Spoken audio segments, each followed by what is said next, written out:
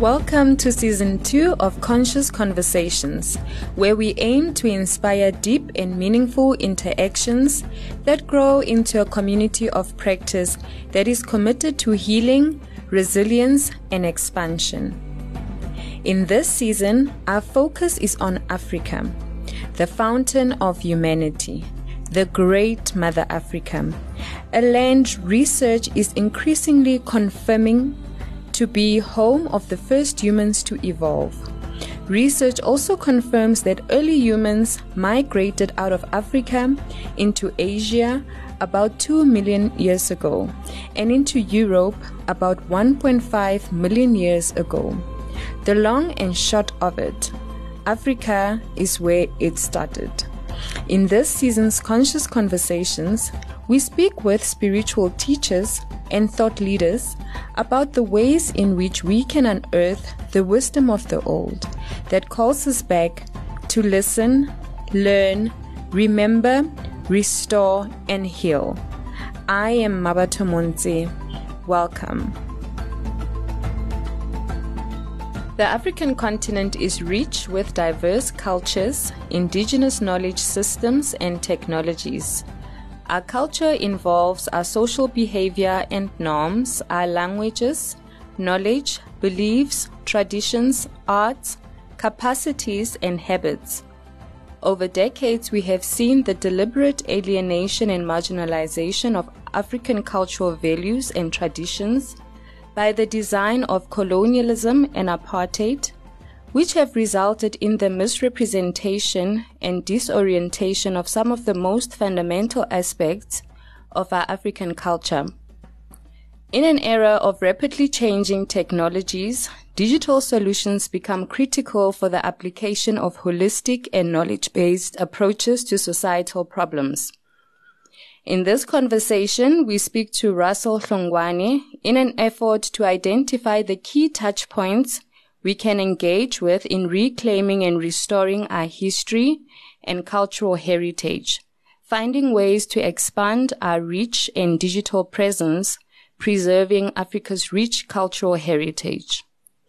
Russell Hlongwane is a cultural producer based in Cape Town and Durban, South Africa. His work is located at the intersection of heritage, modernity, and culture and tradition, as they apply to the Black life on the continent and the diaspora.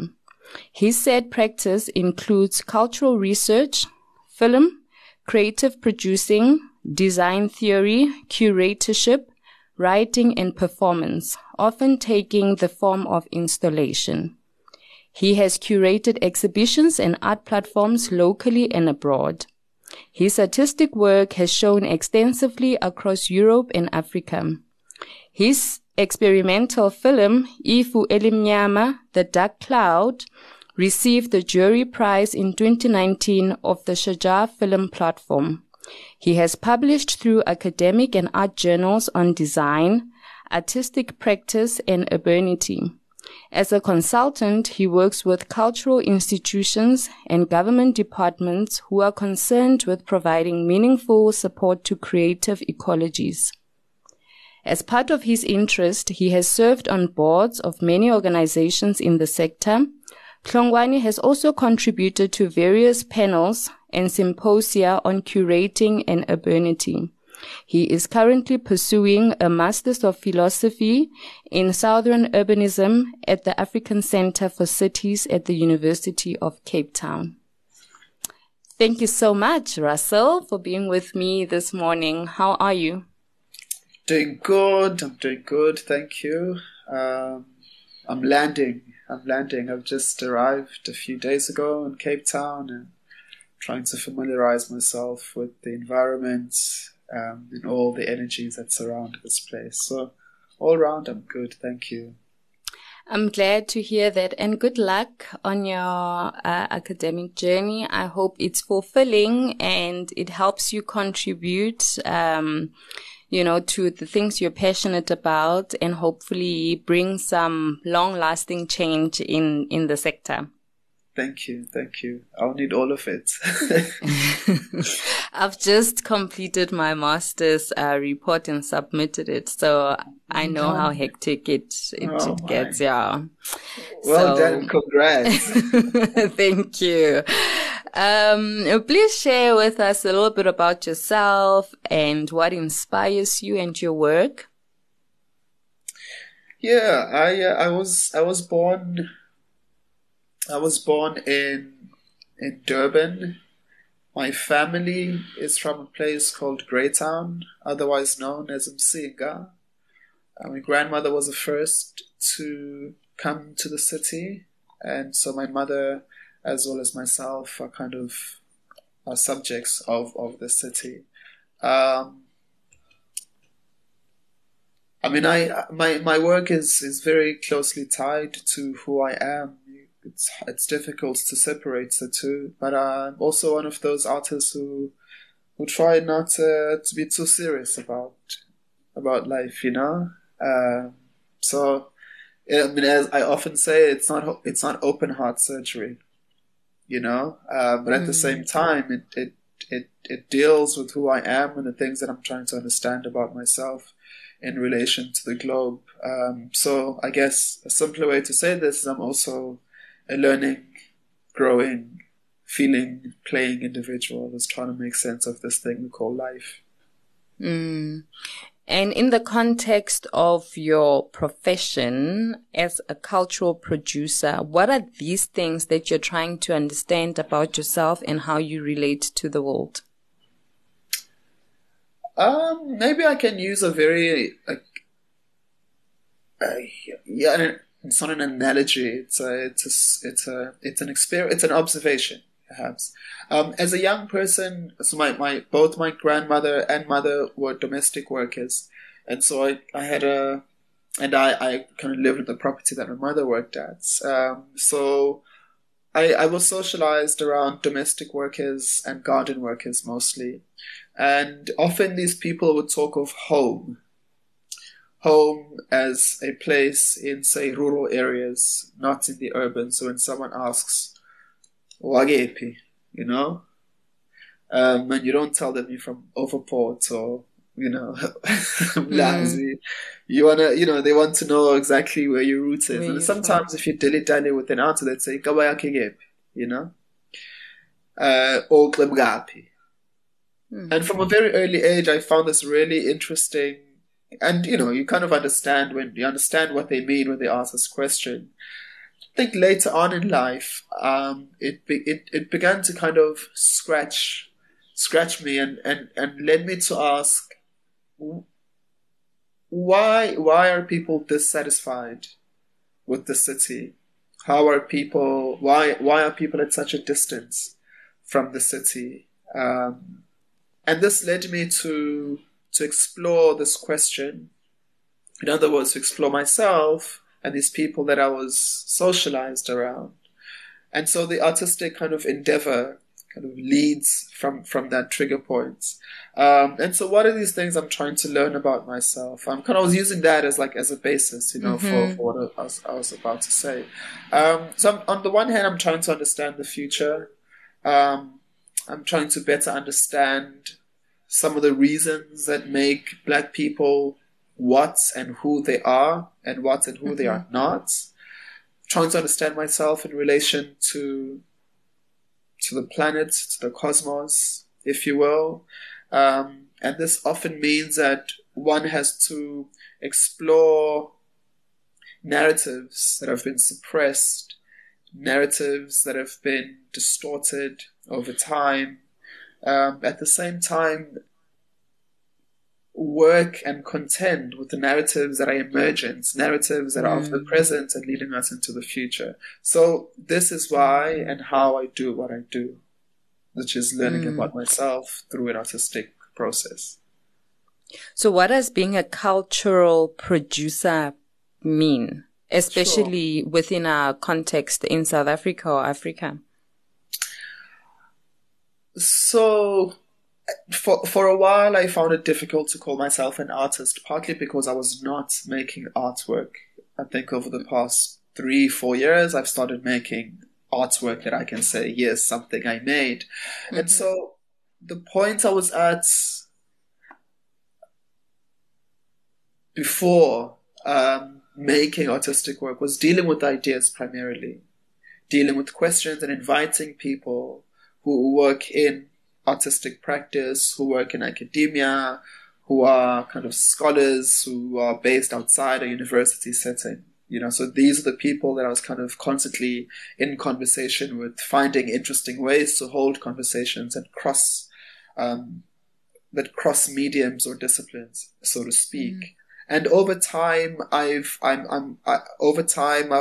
straddled theory, to some degree practice, and allowing for that to create, to manifest in some objects, in something visual, something tangible, or something someone can listen to. So a cultural producer in shorter terms is someone who straddles a number of roles that are interdependent, if not complementary. So from kind of artwork or artistic practice into other dimensions that have to do with making and working with ideas. So when we speak about culture, I don't think for most people aesthetics come to mind. But I think because we live in such a visual time, what do you think informs what people view as aesthetically appealing? And when one thinks about culture and how culture informs the kind of things we gravitate towards, how do you think the suppression of African cultures has influenced how we view what we deem valuable, desirable, aspirational? Yeah, it's a good question, and it's a tricky one to answer. It's a difficult one to answer. I feel part of the challenge is to place the term heritage, tradition, and culture as three separate terms. And we found that we often use these terms interchangeably as if they mean the same thing. And so if we can agree that one is of a heritage, kind of a past, a kind of set of, a sensibility in the world, kind of a people, a set of practices that are age old. And then there's tradition, which is the performance of things that have always been done this way. Yeah. And what we do as people is work with traditions, and from those traditions we craft cultures. So the things that we do on the everyday. And I think this mild error of using tradition and culture as the same, and I mean you hear this everywhere, right? And I think part of it is the work that I think we have to do, because it helps us reframe the conversation around aesthetics, around what is appealing, what is fashionable, so to speak, and what is otherwise deemed backwards and right? So due to this disruption in our way of being and way of lives by settler colonialism, there's been a remaking, there's been a rewiring, a forced one, of how the Black person ought to see themselves and see the so-called other. And I think like this kind of this slippery way that we've been using these terms is quite indicative of this, where the person of the now has been asked through media and other platforms to think and understand themselves in the past. And so when someone says, you are this, at some point you start to take and say, yes, of course I am this. And therefore, you are supposed to act this way. And what that often means is we call you these terms clans. I mean, I've also gotten to a point where I do not use terms like tribe and clan and so on and so forth. So I don't think they do justice to the complexities of how we are constituted as a people.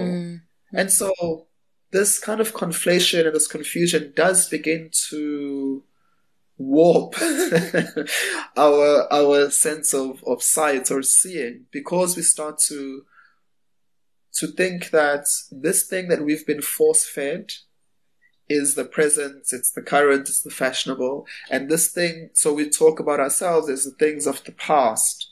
I mean, I'm trying to respond to your question of aesthetics, the aesthetics of the past, which are kind of static in a way, at least we've been told, yeah? And the aesthetics of the current, which are kind of like these fast-moving and fast-paced ideas and ideals, which more than anything are starving us. So here I'm talking consumerist culture, I'm talking of like inheriting methods and practices that are not embedded in our deep histories and cosmologies, you know? And so how can we appreciate these things as part of the moment, the present moment that we're living in, but somehow find a way to bring into the present, not the past as it were, remnants of the past brought to the present as a way of fabricating and building and constructing a future. And perhaps through that process, one can start to talk about aesthetics that are injected with a sense of blackness in them. So it was a very, very long answer to a much shorter question. No, I understand that, there aren't any easy answers to some of these questions because they're so complex, right? And they are interrelated with other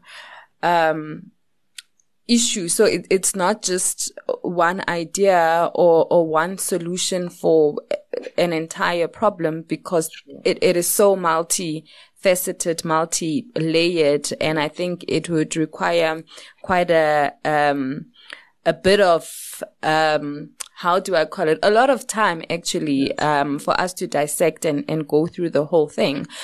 But when it comes to aesthetics and being globally competitive, because as you said, one needs to be able to be in the current times and be competitive, as globalization and all of these things. What do you think how we are, our culture, right? How do you think it can help us be more globally competitive? Because what I'm sensing is that because we are not showing up as who we are, Africans, we are not able to compete with the rest of the world. It is like, for me, it's like, we are trying to adopt other people's ways of doing things and then to compete with them. And I don't think that kind of works. Sure. Wow. Yeah, it's a massive question. No, it's like you can't beat. What do frogs do? Frogs jump, right? Like you can't beat a frog and jumping, as a human being. It just doesn't, there are things that you can learn from a frog, and integrate that into the human being that you are. And so I do agree with you that to compete with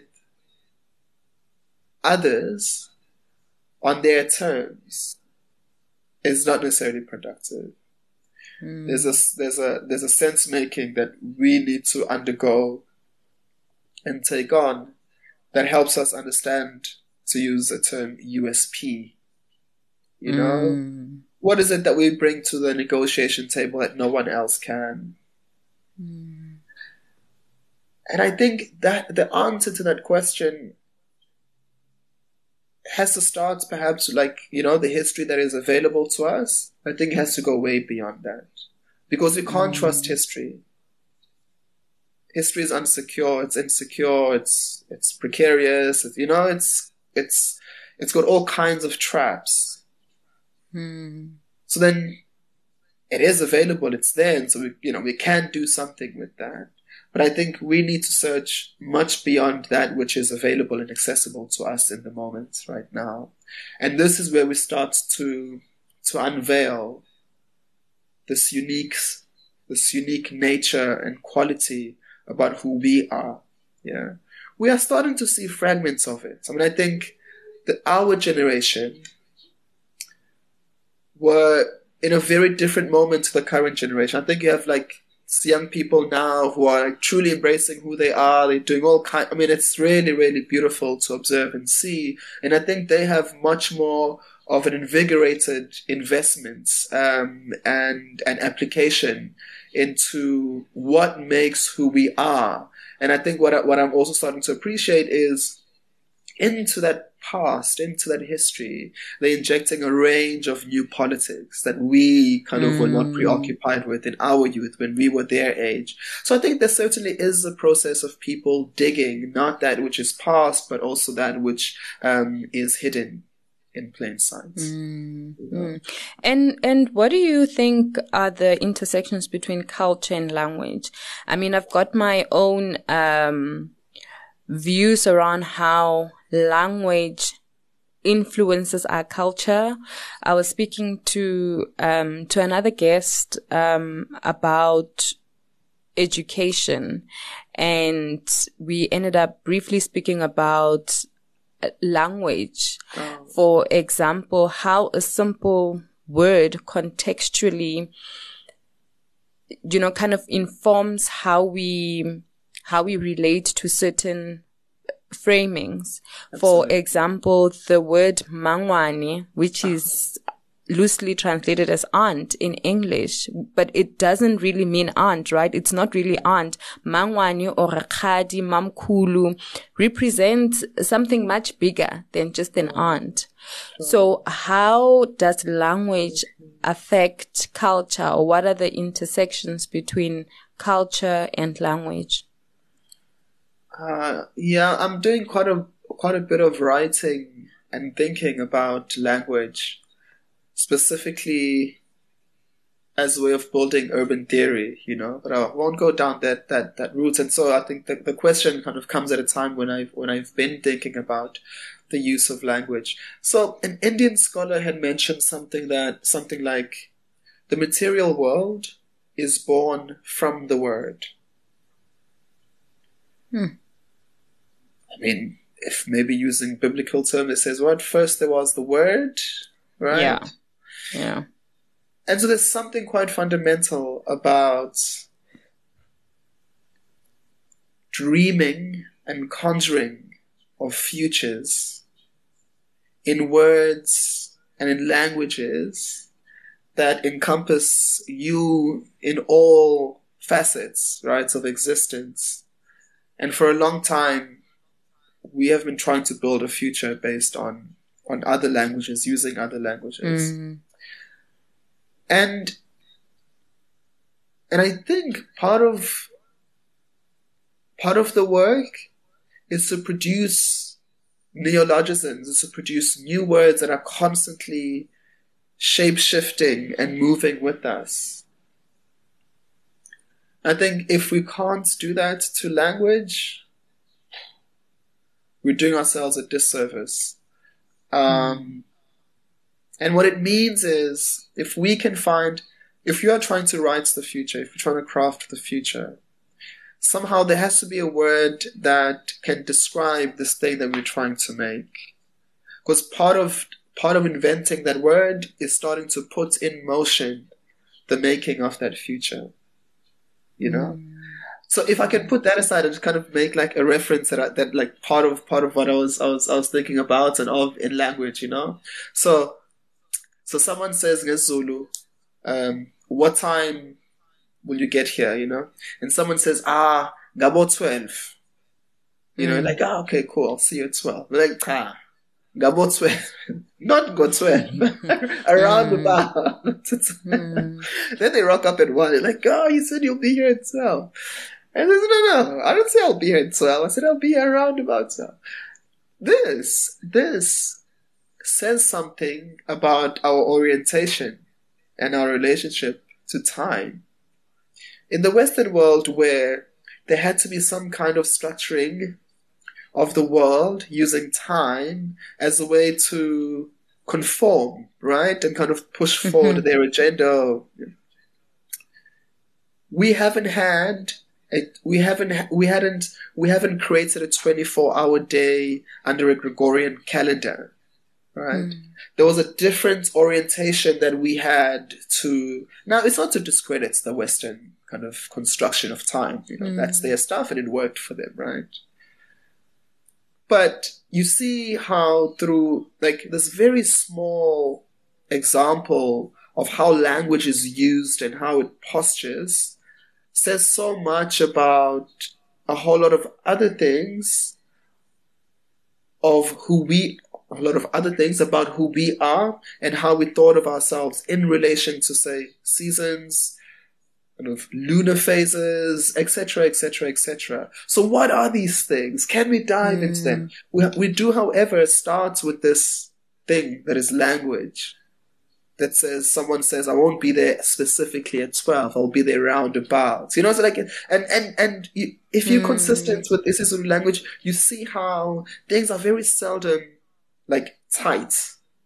They are rather loose. When someone says, Utiwa, it's like, I didn't say this, but they say, who's they? They. Who's they? So, these are really interesting ways for us to think about language and ourselves. Yeah. So I love that you bring in the concept of time into this conversation. Maybe before that, I'm from Kimberley. So I grew up in Kimberley and I came to Johannesburg much later on in my life. So I had not been exposed to isiZulu quite a lot. So recently, my gardener, who is from KZN, introduced me to like hardcore Zulu. So when it rains or when there's like lightning, he would say, "Izulu liyaduma." And I was like, what? Like, and so I started, cause it just sounded differently. It felt different. And then I started, researching what Zulu means. And I got roped into a much deeper understanding of what Zulu means in the context of the Zulu people. And it was very rich. So that's just one example of how language can like completely shift how we understand things. On the issue of time, I like that you brought it into the conversation because there's this thing in our culture, and I don't know if it's a black thing where we would speak of African time. But since my journey as a Sangoma, I've come to understand and value what we in our circles call Dlozi time. And that is just to say, when the time is right and the energy flows, the elements are in alignment, it will happen, right? So now I kind of understand the concept of African time differently, because most of the time it is used in a negative sort of connotation. But understanding our rich connection with ancestors and the spiritual world, Dlozi time, African time means something totally different, and it's actually positive because it then also encourages us to be in the now, right? In the present, and to be receptive, to be allowing for things to happen. and to not stand in the way because Yeah. you are chasing time. It's Yeah. It's really interesting, and I mean, and I also have my frustrations with that, right? Because, and I totally agree with everything you've said. If we say look at, I mean, time is an ordering tool, right? Like, it's important that you arrive here at 8 and you knock off at 4:30. Here's this loan, and I give it to you for 12 months or whatever it is, right? So this ordering of time, this ordering through time, you see how it's so important and crucial for a capitalistic world. I mean, the Gregorian calendar predates capitalism, at least kind of modern day capitalism, and so it works. And I want to kind of come back to think about. Yeah, right. It's connected to you talking about kind of standing in the way of things. Yeah. When one like really goes deep into like deep histories and past, you realize that there was a different kind of organization and relationship that people of this continent had with forces beyond themselves. It was not a commanding of forces most of the time, in the way that capitalism does today, right? Kind of like deep, accelerated mining practices and exploitation and plundering of resources of all kinds in the oceans and on land. And all of this has to do with like the man, kind of both in a gendered sense, but also kind of, as everyone is kind of classified under man, kind of being on top of the pecking order and kind of playing the role of God.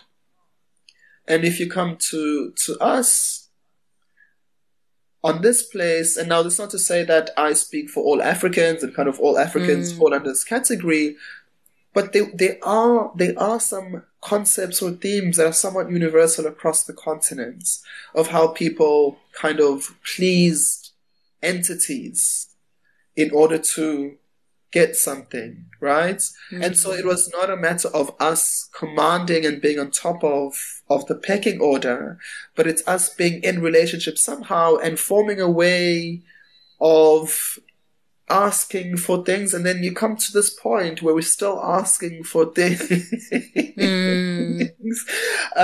But it's like, hey, things will happen when they happen. Oh, okay, yeah, you just be patient, you play a role, they'll happen. It's like, some people are not thinking that way. It's like, I want this thing to happen, I want to make sure that hell or high water, it will happen. Right? And so you see how even in the now, there are remnants of this way of waiting for things to come together so that you will receive, hopefully, right? But I think this has something to do with time. You play a role with time. The elements will align. These people to whom you're asking for something will finally respond, but they will not respond at your own time. They'll respond in their time. So how then do you create this complexity that says there are certain things that I will not force my hand upon, and there are certain things that I would need to mobilize a set of things in order for me to get them at the time that I need to get them, because I'm living in this material and capitalistic world, I'll stop. I like a lot of the things that you're bringing into this conversation, but at this rate, we'll probably stay forever on this conversation.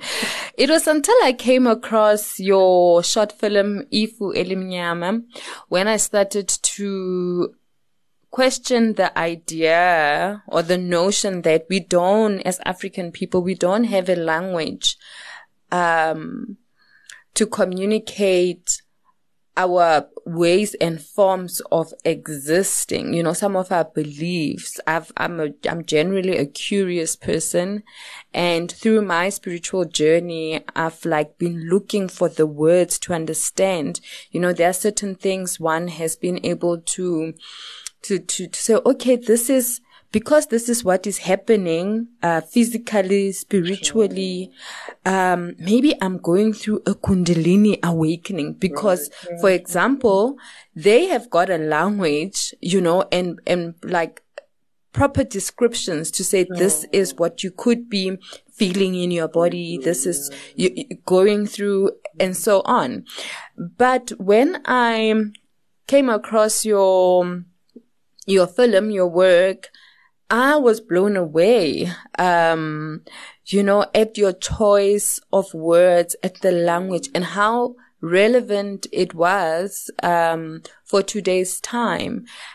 Can you take us through that and hopefully play us a bit of the clip? Sure. At the time that the work came to be, I was reading quite a bit of theory around technopolitics and technopoetics, which are all the things that have come to be as a result of technology. Kind of thinking beyond hardware and software and the implications that technology is starting to have at a very fundamental level on human beings, and like at a chemical level, as well as at a planetary level. And at the same time, I was kind of digging into some of the memories that I had of Umsinga, and it was also my grandmother's last days, and so, she would tell me stories about things that they experienced as young people in Umsinga. I was like, wow. And in kind of futuristic technology terms, there's this thing that is called the cyborg, or the post-human, and the post-human. These are kind of entities that are manipulated using kind of computation, kind of human sensibilities, So it's kind of like man meets machine, so to speak. So my grandmother was kind of retelling these stories of this entity. It's called Umundu. And in the film, Umundu is the protagonist, right? And in the way that my grandmother described Umundu, it is said to be a spirit that is passed on, yeah. But akson is spogi, It exists somewhere in that realm as well, and so it appears. And a friend of hers had an encounter with Umundu. And this was an entity that was around quite a bit. To kind of hear it in folklore of the time. And so it's kind of, it has this human body, and my kuluma kind of releases sparks. I could see sparks through the openings, ears, nose and mouth whenever it speaks. And apparently if you look down, you kind of see like hooves of a horse, so to speak.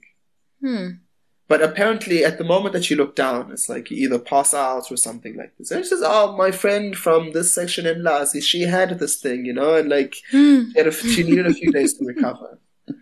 So something like Gesi, and then Umuntu, And I thought to myself, this is no different to the cyborg that I've been reading in science fiction and like futuristic work. And then I was like, so this figure has existed much longer on this continent than it has in the West or the North. So there's been a futuring that's been happening on this continent for a long time. And then it's brought to us as technology, and we think, oh wow, these people have done. No, the stuff has been happening here. You can go into other areas. So the cloud, one of these other areas is the cloud, for example, right? On the one hand, the significance of the cloud in, say, Guni ontology, kind of like the cloud as connected to rain, the goddess of fertility, and kind of the life giver, and that as being an entity that's connected to the creator and the maker, right? But we start with the cloud.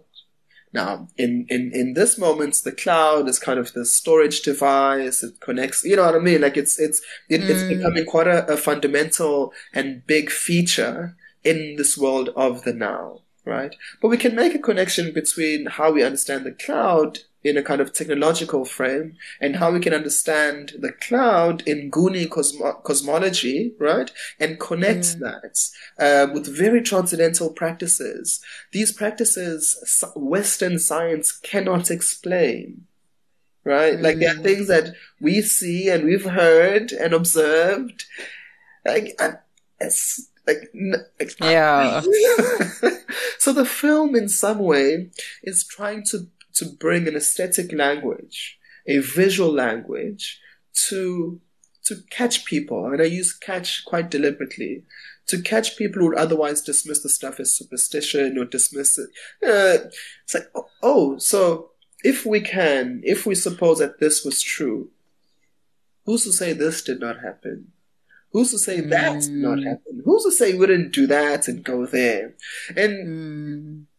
And you see how a film allows someone to work and kind of be introduced into this fictional reality. But in that fiction, there are fragments of truth, or maybe not truth. There are fragments of realities. And so once you catch someone in that fictional world, you can start to say, well, but this happened though. I may not have the evidence for it, but it happened. Like there are people who can testify and attest. It is insane. Trust me. Yeah. Right. You know, a friend and I were talking about this, and I was saying to him, dude, am I mad? Am I like mental? And he said to me, you know, I think there are many people that have been admitted to mental institutions because they've got the gift, because they can communicate with other beings. And it's not only ancestral spirits, right? There are other beings that can be in contact with one. And it is so sad that it's not easy to talk about these things because not a lot of people understand it. And maybe it is because we don't have the language around it, because so much has been lost over time. With, what do you call it? Migrant, laborers, people having to leave their villages. So much information, knowledge, wisdom has been lost. We no longer have the privilege of sitting at the feet of our great grandmothers and hearing them, you know, narrate their stories. And so that creates a vacuum. Do you by any chance have a clip of I can bring it up quickly. Okay.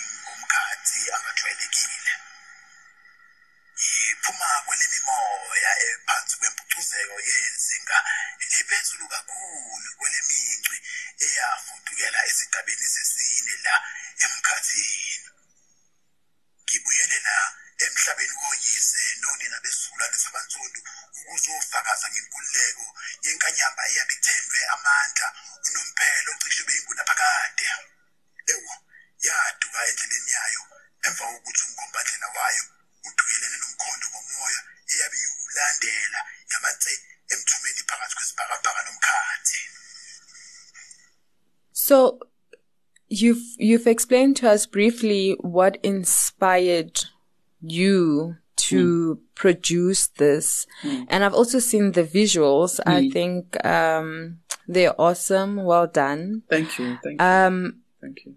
As a young Black woman and healer, I find, as I explained earlier, accessing some indigenous knowledge challenging in the absence of knowledgeable elders. I usually go to the internet, to try and make sense of my experiences. But I often struggle to find relevant and reliable information that properly speaks to what I'm experiencing, especially within the African context, right, traditionally. So we're living in a digital time. Some people might argue that because of the sacredness of our spiritual practices, that these should not be out there, that we should not be digitizing this information. But what does that mean for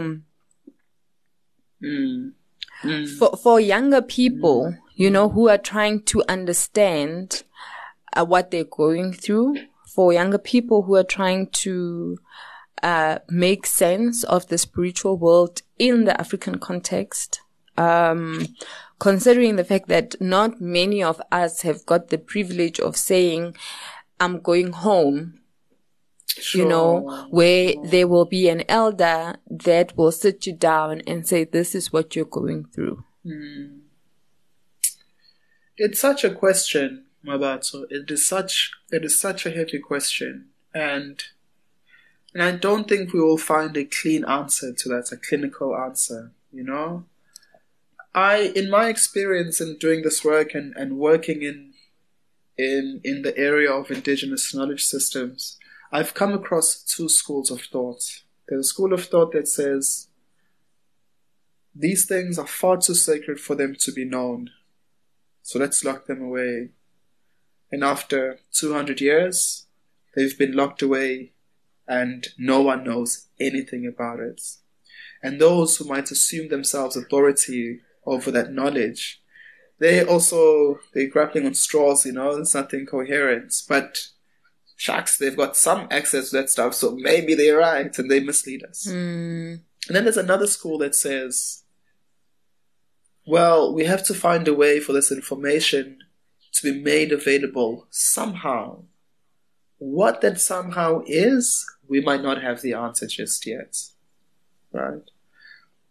So I'm of the second school that says somehow we have to find a way to put this information into reliable hands. Now, the digital presents a really interesting problem. I don't think this problem exists with and around a range of other problems that we as Black folk ought to be asking about ourselves in relation to the future and the present. There are a set of practices, for example, that we still continue today. And some of these practices were handed down through colonialism. So that's one. The digital is asking us, how do we rethink folkloric cultures in a digitized space where the spoken language is not the primary form of communication? How do we still make this information live on this thing, much of which we do not own? We do not own the infrastructure of the internet. So that poses another problem or question.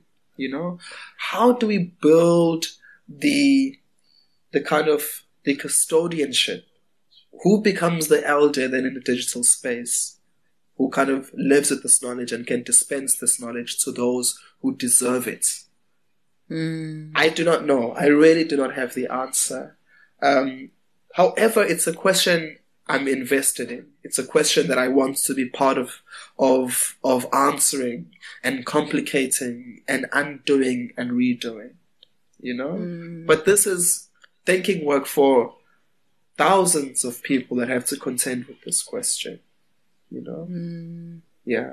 But for many of us, some of the underpinnings that come with this knowledge inform our ways of being, of existing, how we understand the world. It informs our culture, the way we do things. Sure. So what does the loss of this mean for our culture? Sure. And how we choose to show up? I mean, earlier on we spoke about being globally competitive. How do we try to be globally competitive when we cannot tap into that which sustains us as African people, which is mostly our spirituality, right? I think African people have always known that their very existence is so connected to nature. So that's number one.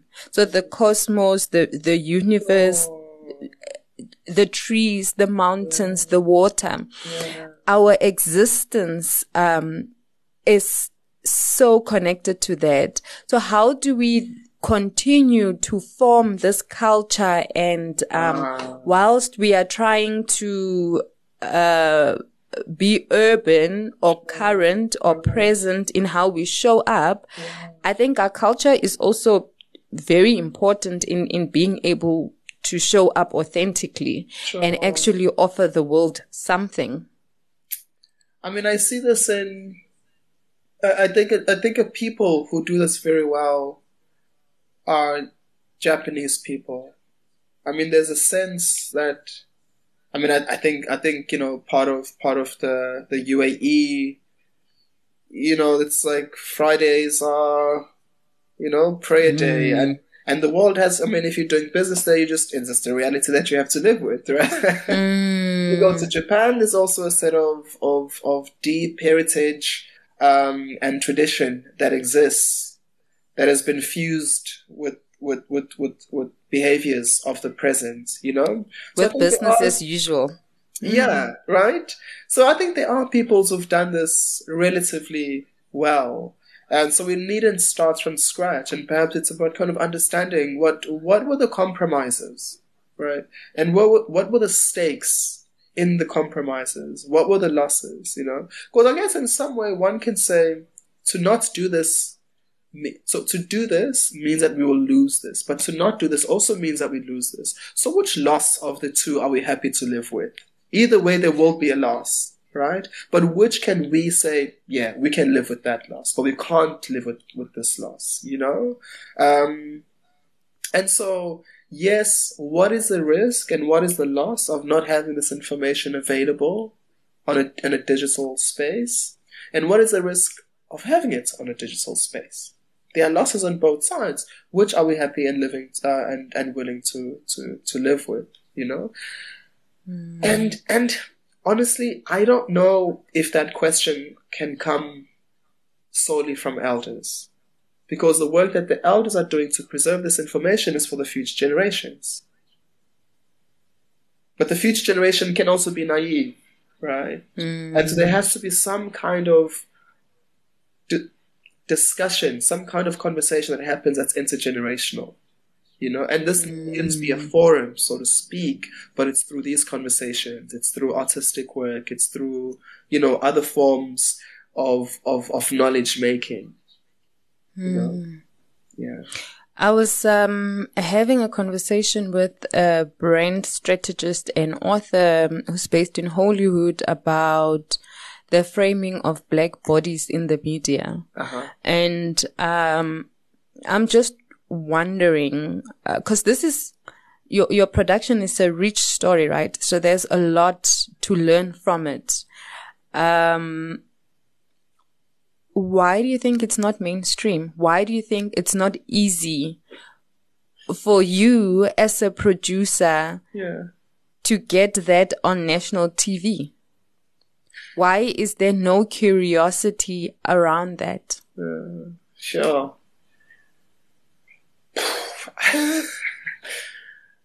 Sorry. Yeah. The answer is twofold. I mean, on the one hand, I work in a very particular way of, I work in a very particular kind of segment of the arts world, which is often kind of very confined to people of its kind. And I'm having my frustrations with this, because the stuff we're trying to do is not for each other, it's to inspire people across the globe. But I think more kind of generally speaking, the question you're asking has to do with us playing the game on the terms of other people and not on our own terms. So yes, why aren't we seeing more material and media about ourselves in mainstream television? It's because our priorities are kind of driven by profit, but bottom lines, at the expense of kind of situated knowledges about who we are, and but it's our priorities are on the money. They're not on the stuff that will build us for us to make the money that then stays here, So it's a really complicated one. And I think we as consumers are not invested enough in our own, the people who are making decisions about what we should be engaging with as an informed populace are also letting us down to some degree at some points. As makers, there's more that we should be doing and kind of pushing our agenda more strongly. We should be a bit more imaginative how we reach and engage with people. So I think there are faults on many sides. With that said, there are glimpses of hope. Glimmers of hope. There are people who are trying to push work. I mean, I think what you have now on video on demand platforms, there are way more Black bodies that we're starting to see. But the road is very long, and we have a very long way to go. Earlier we spoke about what we choose to value, and you also spoke about what we are willing to lose, right? So if we had to choose, what is it that we are willing to lose? And for me, it just seems like we are prepared to lose ourselves for this money, or how we've come to value things. I think there's an inherent fundamental problem in valuing everything in money form. Sure, absolutely. Yeah, and that often pushes people into corners where they're just trying to survive, just trying to get by. Sure. So you do what sells. And I think that is such a horrible way to live, to not be able to authentically express yourself, to not be able to show up as who you are, because it does not translate into what pays the bills. That must be hard, especially for artists. I mean, we've seen over the years how many artists have struggled to make ends meet, and how people end up assimilating, because they want to live. People are tired of poverty. And so the challenges are manifold, right? Absolutely. And, this obsession with money is, I mean, of course we all want to live a decent life, right? We all want our material needs to be met, at least most of. And this obsession with money, and money is this construction, right? It's a game that was constructed by the West and the North. And then it's kind of corrupted us. I mean, it's also corrupted them, but it's corrupted us in this very strange way. What we tend to do to each other and ourselves, they do to us, to others. So the pain is not self-inflicted, whereas for us, it's self-inflicted. However, I think if we do consider the alternative, which is value making, there were ways that we were trading and bartering and living, there were these gestures. There were ways that people would gift and extend, And I think that's what we want, right? Like we want to be in harmony with each other. We want to be in harmony with ourselves and still have the things that make life comfortable, that make life enjoyable. It's about how we get to those means that I think is the problem. It's a hard one. So in light of this and in wrapping our conversation up, as a cultural producer, what would you say we need to remain relevant and to be globally competitive as people on the African continent? How does who we are affect or inform the type of culture we hype, or the type of culture we want to embody? Sure. My answer has to do with the past and the future. There's a past that I refuse to find satisfaction in or with. And what I mean by this is, if we are told that this is our history, I will not deny that, but I want to look at the sides, I want to look under, I want to look over, I want to look at what happened between these moments that are not in the records. And then I want to use that as a way to speculate on what the future might be. So we have a people who go to the past and they dwell on the past. And I don't think that is particularly productive and useful. We cannot return to 500 years ago. It's impractical. Yeah? So somehow we have to look at 500 years ago and say, it's really amazing that we did these things and we were these people. What does those 500 years tell us about where we are now and how we get to the next 500 years? You know? And I think sometimes we are far too precious with what we call history. And what that means is we begin to think that we exist nowhere else but in the past.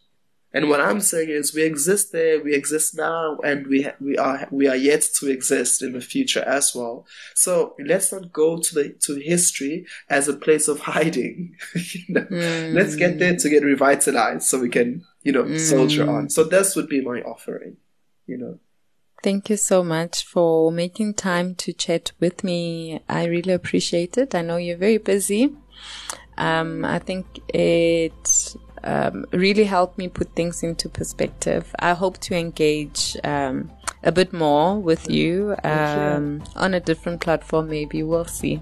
Yeah. No, I'm grateful for you making the invitation to start with, and I'd really like to say that this for me is a much more meaningful way of engaging than being in a museum. So I'm also grateful that there are people like yourselves who are willing to amplify the speaker. So thank you too. Thank you for sharing your time with us today.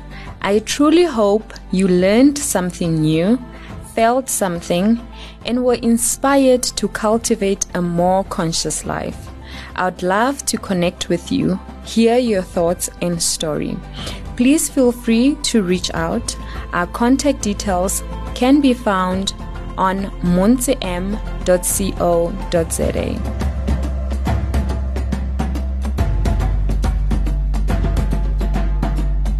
You've been listening to another production from Solid Gold Podcasts.